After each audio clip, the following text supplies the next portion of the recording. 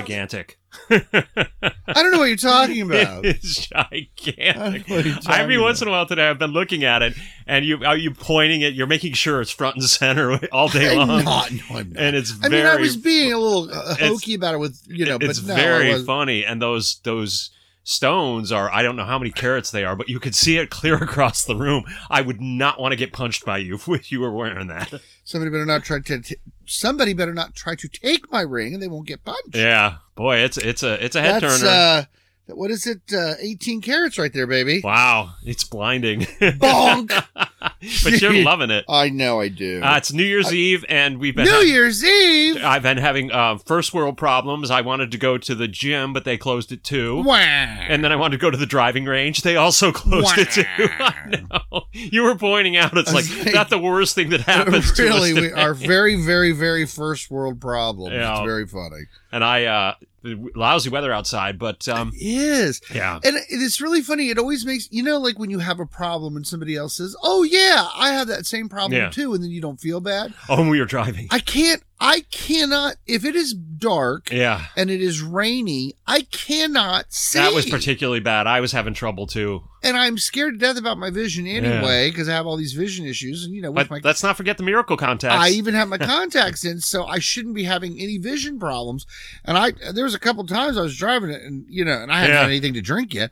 And I'm like, Kevin, I really can't see. And the I'm road like, very well. you're not He's the like, only I one in this can't- car. He's like, I can't either. I'm like, okay. We were using echolocation for a while. Jack Kevin's unrolled the window, was screeching out into the darkness, trying to see if he could echolocate That's really, really funny.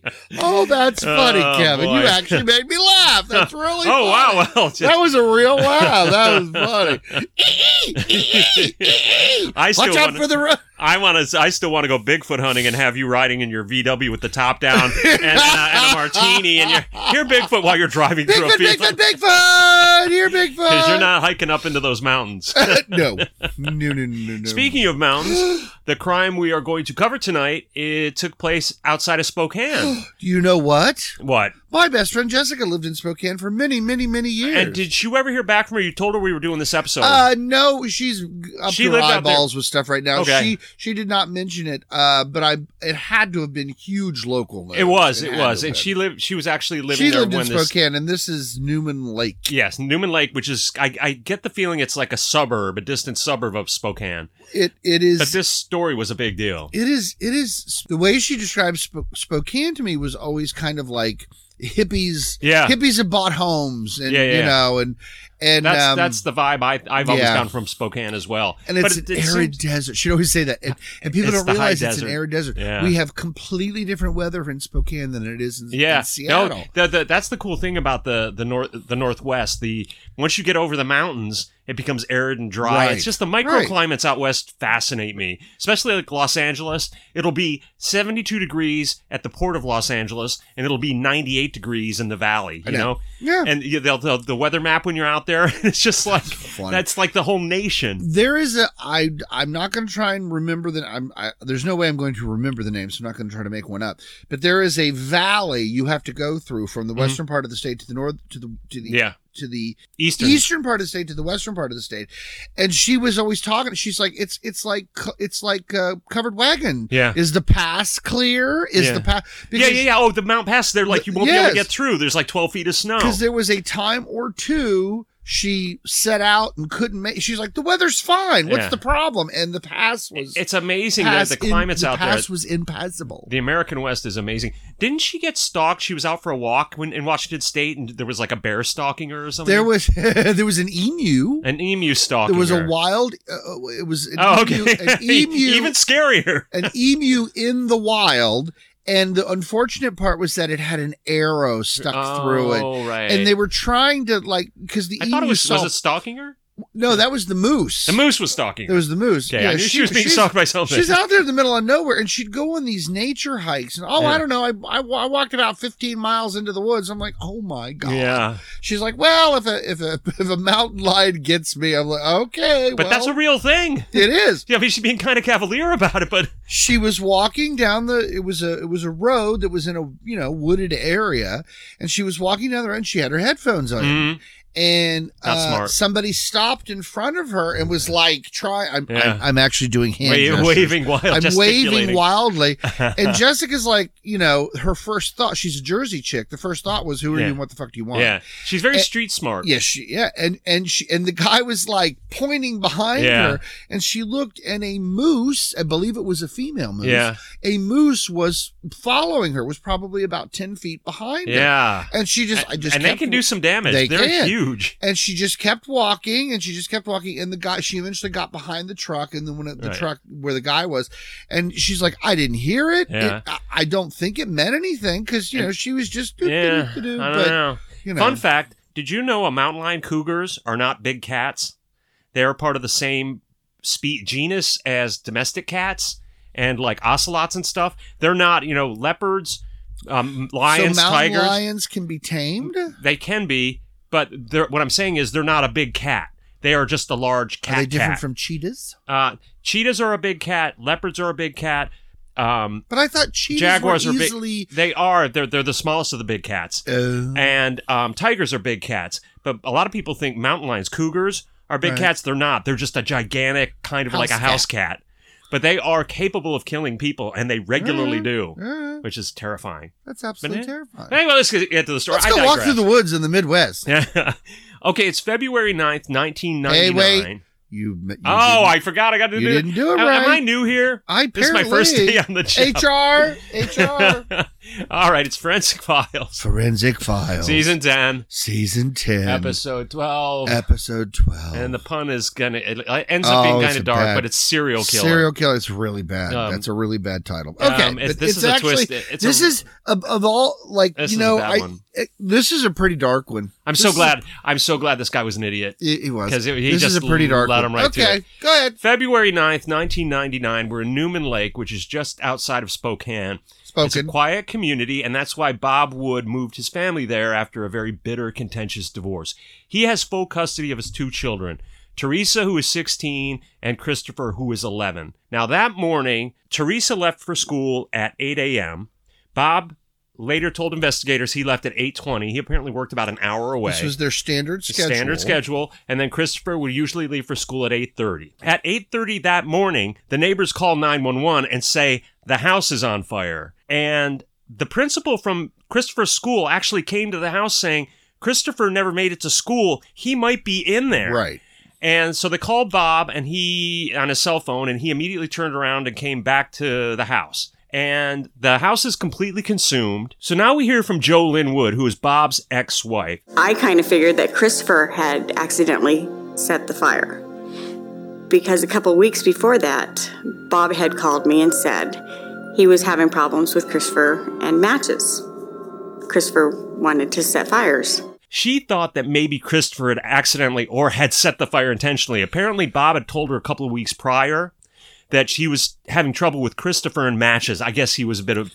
But the kid, in my research, the kid was kind of like, he was a little bit of a goofball, but he was kind of well-liked. Yeah, no, he was a good kid. Yeah. And I'm here to tell you, he wasn't having problems with the Christopher and matches. No. Christopher was not a pyro. So Bob learned about the fire while he was driving. They didn't find Christopher in the house. And we get this little clip of Bob from the local news station who are covering the story. Now, he's wearing that douchey Polaris oversized like NASCAR jacket. He looks like a dick, right? Well, so he's just saying, Christopher, you just need to come home. He's probably hiding somewhere. He's embarrassed that he set the house on fire. And, well, here it is. He doesn't need to worry about the house or what happened here. He just needs to get himself home. So I don't like it already.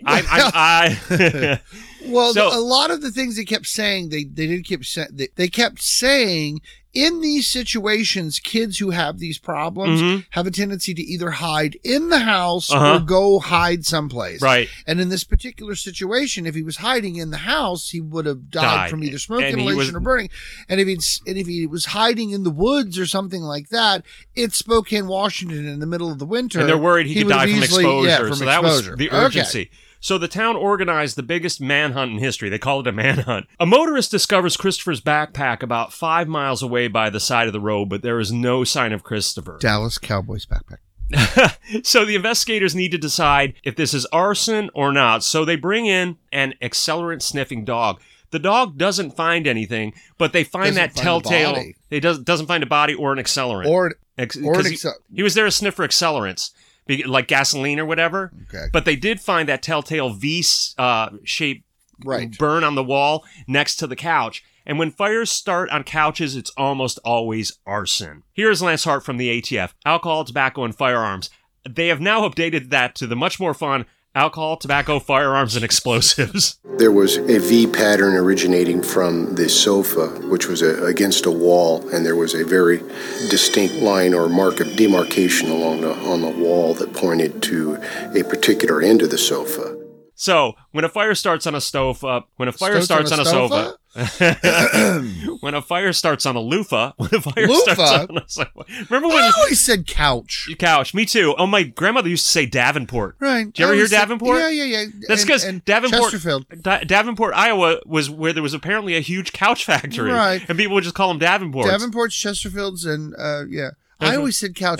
We said couch. I kind of say sofa now. We said couch growing up. Am I sophisticated now because I say sofa instead of couch? Couch is more sophisticated than sofa, I think. Remember when loofahs were all the rage in the 70s? Loofahs? Loofahs. Jesus. That has nothing to do with I know. Okay, pop-up videos. All right. So investigators do suspect it's arson. Sadly, a few days later, a guy running a snowplow on a remote road discovers Christopher's body. It's about 15 miles away. And Michelle Kellogg, Bob's ex-girlfriend, actually was quite choked up about it. It seems like she was more worried about it than Bob was. I remember it.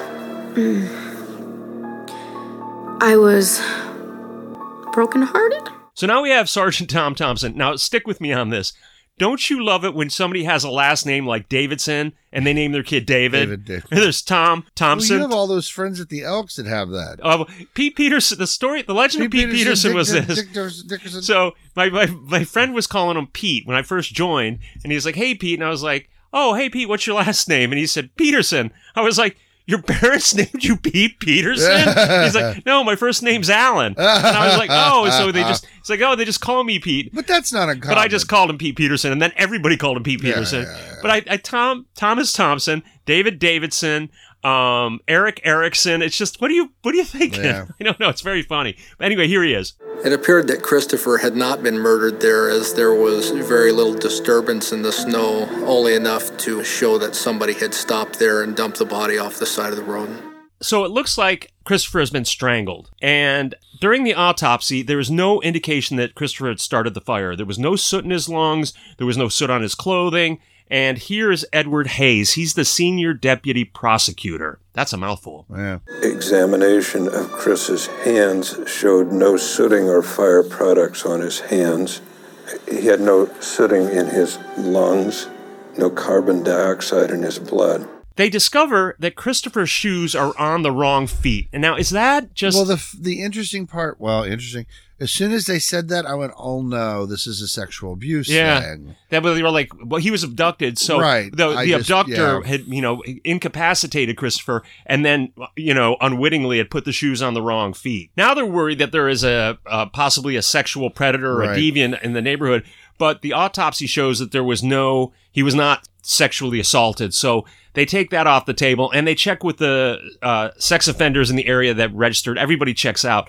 So it's not that. So now they start to question Teresa and Bob about that morning. Teresa said she left at 8. Bob said he left at 8:20. But prosecutors are wondering why it took Bob almost 2 hours after he got that phone call to get back to town. He can't account for it. Yeah, the one guy said it shouldn't have taken him more than 66 minutes. 60. That's how precise they were. That's how precise it was from the location that he said he was. It was supposed to be 66 minutes. We now learn this very disturbing detail. Bob has life insurance on Christopher in the amount of $80,000. And we've learned this from other episodes. Insurance people, they're like, parents rarely take insurance out on their kids. I know your parents had it on you, but that's very rare. And insurance people have told us in other episodes, it's not a common thing for parents to insure their children because, Well, my particular life insurance, I still have it. Mm-hmm. The policy turned into it's a life insurance policy that I guess it's I still have the policy. It was intended for burial costs if that happened. Right. But now I think it comes to term and I can get the money back out of it.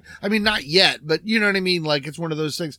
So I don't think of it as being that creepy that I have. Well, I don't mean it's creepy. It's just rare. And we learn now that Bob is living well beyond his means. He makes $100,000 a year selling real estate. Michelle tells us that he has built this huge garage out back. He's got sports cars in there. He's got snowmobiles. The garage is big enough to house a camper, 2 or 3 cars, and all of his, like, you know, he's got snowmobiles and ATVs and things like that. He also put in a huge garage in the back that would take an RV and snowmobiles and all his little hobbies. He liked to do restore cars, and that was also in the back of the garage. We also learned that Bob has been fired from his real estate firm because he's been embezzling money from them. Not only has he been embezzling money from them, in my research, it's led to believe that the garage that was built from materials that he stole from builders? No. This real estate company that he worked for, he wasn't a real estate agent. It was like repair, maintenance. He was the guy who would fix things and build things. And so, he basically, they're saying that garage was all built with stolen materials. Wow. Oh, and I want to go back to this because I didn't say it. We went over it quicker than I thought. Okay. The body, Christopher's body was found by the guy, the snowplow guy, and it was a complete accident. The snowplow guy had stopped for a second to adjust his shirt, like to pull his shirt up or down or adjust his jacket or something, and something caught his eye. And that's if he had not stopped, Christopher probably wouldn't have been found. He would not have been found. Yeah. In my research. Yes. Okay. Well, the people at the real estate firm where he was fired from told the fire marshals to pay close attention to Bob because he probably set that fire to collect the insurance on the house. And he had it. Not only had he embezzled money, so he embezzled almost $100,000. How? And the other thing is all the stuff, and everybody kind of knew about it. Yeah, it wasn't like it was a big secret. Yeah. So the fact that he got fired all of a sudden, there had to have been something else to the story. Yeah. Because everybody seemed to know. Files, they got to kind of gloss over it to get it in. We learned that Bob has given a neighbor. How about this with the briefcase? Bob conveniently hands a neighbor a briefcase that was supposedly in the house during the fire, and he wants him to hold on to it for safekeeping. What's in the briefcase? It's important documents. The pristine briefcase has all of the insurance documents related to Christopher, a picture of Christopher, and that's all I'm going to say. There was so the entire house. Okay, I'm not. No, the whole house is consumed, and here's this pristine, and it clearly Bob had it in his truck. He'd had it in his truck beforehand. Yeah. Here's the next boneheaded thing that he's done. Oh, Tom Thompson, tell us what it is. Bob had dropped off some film to be developed. I believe it was the day after the fire, and they were found to include photographs of the interior of his house, including before the fire, and shots from the same angle after the fire. So yeah, he took a roll of film, he took pictures around his house before the fire, then he went around after the fire and took photos from the exact same angles. No, that isn't the worst part. On the same roll of film. And they show the photos side by side, and they're perfectly lined up. He stood in the same place. And the guy was reported in by the guy at the photo booth. The guy at the photo booth was aware of the crime, and he was like, look at this, and he's going through it. A little small town. Why would he drop film off the day after his kid got killed? Thank God he did.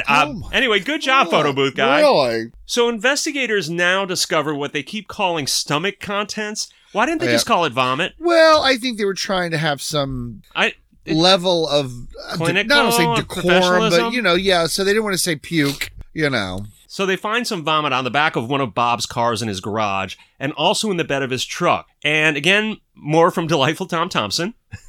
I love him. I knew that the fluids in the stomach would destroy DNA. At least I strongly suspected that, and a couple of quick phone calls confirmed that.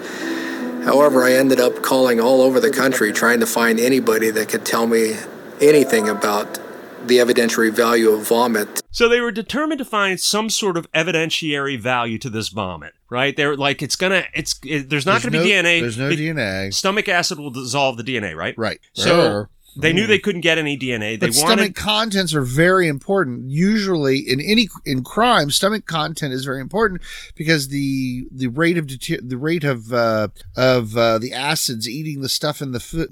What's the word? The digestion, the speed of the digestion of the food in the stomach is easy to. So okay, timeline. The timeline. It should take this long for this to be eaten to be destroyed by the stomach acids. And the contents of his stomach were still solid or fairly undigested. So they give these samples to William Shank, who is a forensic microscopist, and he examined the vomit under a microscope, and to him it looked like unprocessed grains. So he did a little analysis, and this is what he found. What I found were small little vegetative fragments, oat bran and flour particles and starch grains. And when you put a small drop of this solution on the vomit material, the starches will turn kind of a purplish blue color. So they concluded that the vomit on Chris's shirt and that from the truck was from a cereal called Marshmallow Mateys. Now, remember more than a few years ago, they were trying to get people to buy bags of cereal. I do it. Come all the way down. It's below the boxed cereals. It's in a bag. It's cheaper. Exact same cereal. I buy Multi-Meal cereals. It's a huge bag of the same cereal. You know this cereal? Yes. It's in this, and I don't know if Marshmallow Mateys is still the name, but it's Lucky Charms. Yeah, it's Lucky Charms Marshmallow cereal. Mateys. Yeah, it's exactly what it is. Reenactment Chris looks exactly like real life Chris. Good job. He really did. Forensic Files is usually really good with that. Reenactment Bob did not look like Bob. So they were generic one up, white one down. guy, generic dumb looking white guy. Yeah. So they were able to tie all three of these vomit samples together, and this is kind of crucial for the case. Of the cereal. So investigators are now zeroing in on Bob. They're thinking he killed Christopher, but his truck has an open bed. They weren't sure how he transported Christopher to the dump site, what they were calling the dump site, which I always find creepy. They noticed that there was only one trash can in the garage, and they asked the neighbors, and the neighbors were like, there's usually two. But here's Tom Thompson. Christopher had been murdered in the morning, and Bob Wood's truck had an open bed, so we knew that he had to have concealed the body somehow. We started looking for the garbage cans at his place and found that there was only one there. Neighbors reported that he normally put two out on the curb. So according to Teresa, Bob had gone to the car wash the day after the fire and washed out the bed of his truck. Investigators went to that car wash, and what did boneheaded Bob do? He washed out the bed of his truck, he washed out the garbage can, and then he just kind of chucked it to the side of the car wash place. Now, I don't know about you. Uh-huh. I know my garbage can. Right. I know what the garbage cans look like in my neighborhood. Yeah. So if I see a garbage can in my neighborhood, I'm like, well, that's new. That's not the one that was there before, et cetera, et cetera. My garbage cans, I have scratched my house number in, so I know which ones are mine. It's not that I'm anal retentive about my garbage cans. You're not. But, well, I know what's in my garbage cans because sometimes people put nasty stuff in their garbage cans. I leave mine open when it rains so it can wash them out a little bit so they're not gross. Right. So my garbage cans, if somebody found my garbage can someplace else. I'm not sure how the investigators thought to ask, was there another garbage can? But I think they were like, how did they get them out of here? Where is there possibly another garbage can? Well, I think asking the neighbors? our neighborhood, my neighborhood, there's two garbage cans. Right. One for recycling, one for the garbage. Yeah. Where's the second garbage can? So, well, they found this garbage can, and there's more vomit in it, and it again matches that on Chris's shirt and that from the truck. And they also found sequins that match those from Christopher's backpack. So now investigators are absolutely certain that Christopher was in that garbage can at some point, which is just terrible. And here is Edward Hay again, the prosecutor, who uses the disturbing word jettison repeatedly. In other words, it put him in the location where Chris was jettisoned at about the time that Chris would have been jettisoned. So when Bob got that phone call when he was driving to work, apparently, I didn't realize, you told me this, that even if you don't answer the call, the phone pings. Right, because the phone's so even if he hadn't answered, it would have off the cell tower. Yeah, so he was in the area where Christopher was found when he got that phone call, and it was not on his way to work. Right. So they're not taking any chances with this. The ATF goes and buys 3 identical couches. They set up a reenactment of the entire home. Do you remember how elaborate that was? They wanted to see that if Bob had left at 8:20. I think about that a lot too. Like, if you're, I'm not trying to be mean or anything, but if your sofa is of a poorer quality synthetic, sofa, synthetic, it seems to catch fire faster. I don't know. I mean, these sofas had that synthetic. They were synthetic. They were not polyester. Yeah. Well, no, but it was a tapestry kind of a fabric. But it's all artificial. Right. It just goes up. And it just seems to me like that would catch on fire really quickly. I'm here to tell you, they ran the test and it did. They said if he left at 8:20 like he said he did, could that couch being set on fire cause that much flame, that much destruction in 10 minutes? And they ran three tests, and they were like, it was more than enough. So he easily could have left. Using the timeline of the burn pattern and how fast the sofas burn, they were able to put a timeline on when the police calls were made about the house being on fire. He absolutely could have left the house at 8:20. That would have been the fire. Now we get this little interview with him through the glass, and he's saying he's innocent, that Christopher deserved to live. I would never do anything to hurt my son. He was very special. He was a good boy. And he deserved to have a life. He really did. Yeah, that's a lot to take. I can't imagine your child, and he's kind of bored. He's detached. Is bored the right? I mean, it's kind of like... And he's just, there's no emotion. There's just a blank effect. He's just, he's a monster. So in classic Forensic Files fashion, they're doing the wrap-up. Bob waits until Teresa left. He strangles Chris, puts Chris's sneakers on the wrong feet, puts him in the garbage can in the big garage out back, drives him, just takes the garbage can down into the woods, slides him out, takes it back. Then a few miles later, he just flings Christopher's backpack out the window, and he didn't realize that there was vomit on his truck, on Christopher's shirt. He wasn't paying attention. Michelle is here saying she didn't know why Bob did this. I really don't know why he killed him. The insurance money wasn't enough to get him out of trouble on Christopher. I do not know why. Unless he was just absolutely pure evil. Yeah, it was only $80,000, and she's like, That's not even enough to help. It wouldn't have even got, because he was well over $100,000 in debt. He was well over $100,000 in debt, no job. Yep. Lost his job. And so she was like, unless he was pure evil. Here's Tom Thompson one last time. The closest Bob Wood ever came to confessing was discovered after he had killed himself.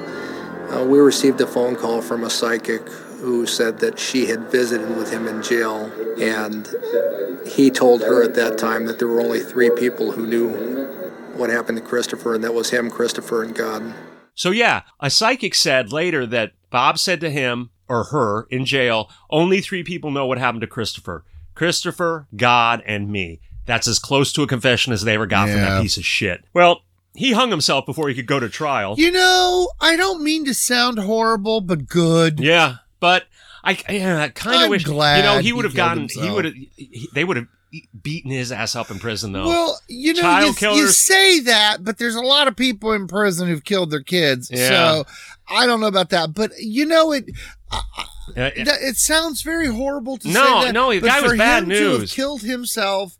That is not a bad thing that he did. Well, if that isn't a confession, that's a I don't know horrible thing to say, and I apologize. Well, no. But just a horrible human being. He's a horrible human being. Here's Michelle. It gets a little darker. Gets a little darker if that's possible. The cops do believe that if I would have married him, I would have been killed too. I don't know if that's true. It's all speculation.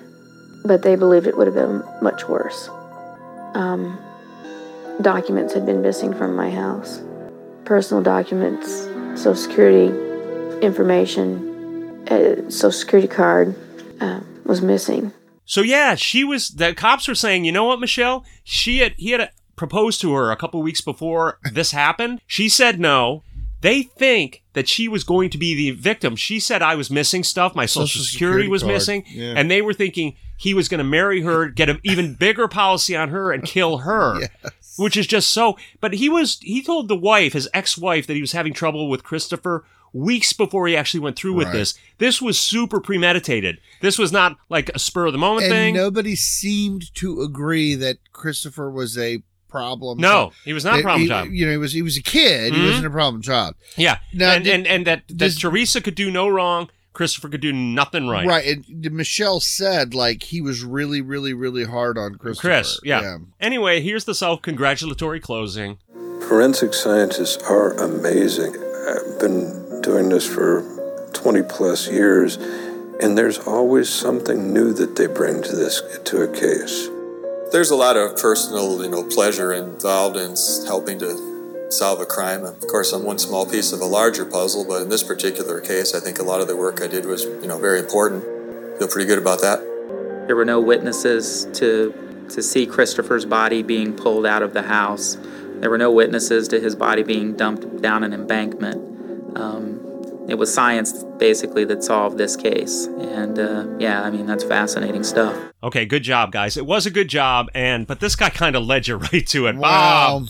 And it's just he got everything he deserved. Yeah, he got everything he deserved. But anyway, that's the very, very dark, twisted tale of Christopher Wood. Poor kid. I'm sure he's in heaven, and I hope, Bob, you're in the opposite direction. But thanks for listening, guys. Wait. Oh. I have research. All right, let's hear some research. So not that being bad financially, that's not a bad thing, but this is a guy who committed, he'd committed these things for insurance. They're saying he did this for the insurance proceeds. He had twice filed for bankruptcy protection and had a criminal history of fraud and theft. Wow. So we were thinking, when we see this, he's just a nice guy and these bad things have come to him. His neighbors all loved him. Okay. He was the neighbor who would come over and fix things, help build the deck. He had barbecues, all that kind of stuff. The house that he had apparently was one of the deals where you buy the smallest, crappiest house in the neighborhood. Uh-huh. And he had, I think, doubled or tripled the size of the house, and that it was considered a show place by the neighborhood standards. He was a great neighbor. Bob did everything for people. He had not threatened suicide and was not on a suicide watch in prison, and he was fine an hour beforehand. So they'd done a check, and he was fine, and he killed himself. If that isn't an admission of guilt, I don't know what is. Well, he was twice divorced. Yeah. He was a father of 6. Wow.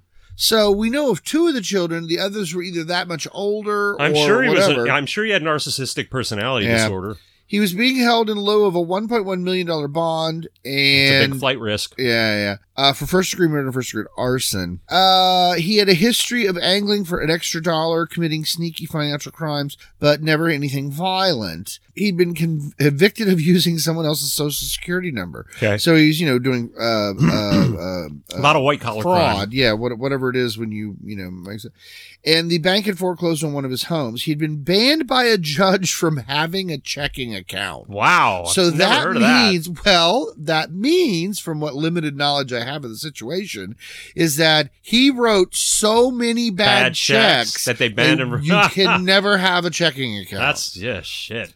Jeez, Bob, you're a dirtbag. He had a $100,000 a year job and was as one of the top 5 managers of the Crown West Realty in Spokane.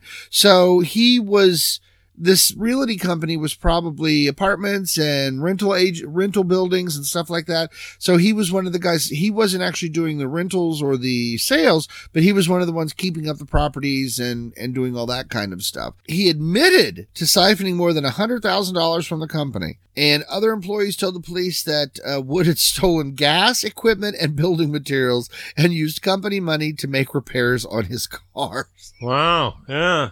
No boundaries there, Bob. It's horrible. So horrible. That's the story of Bob Wood. And now the other thing that is interesting in this is that he was arrested either the day of or the day after Christopher came missing by the police for the Crown West stuff. So he was actually in jail for... Okay, let me get this straight. He was arrested the day after Christopher went missing on an unrelated charge all the real estate stuff. Correct. And he was actually in jail. Correct. When they were doing all of this. Correct. Unbelievable. Nothing to do with Christopher. Unbelievable. So they actually had him in jail at that point. Wow. Wow. That's pretty. All right. That's really messed up. All right. Well, that's the tale of Bob Wood. And, well, thanks for listening, everybody. Yeah, that's a really dark one. It was a dark one. That's a really dark one. At any rate, right. Be nice people and just leave. If it's not working out, just leave. All right. Au revoir, I'm hoping, obviously, that someday the answer will be the girl can't help it, that she's in love with me.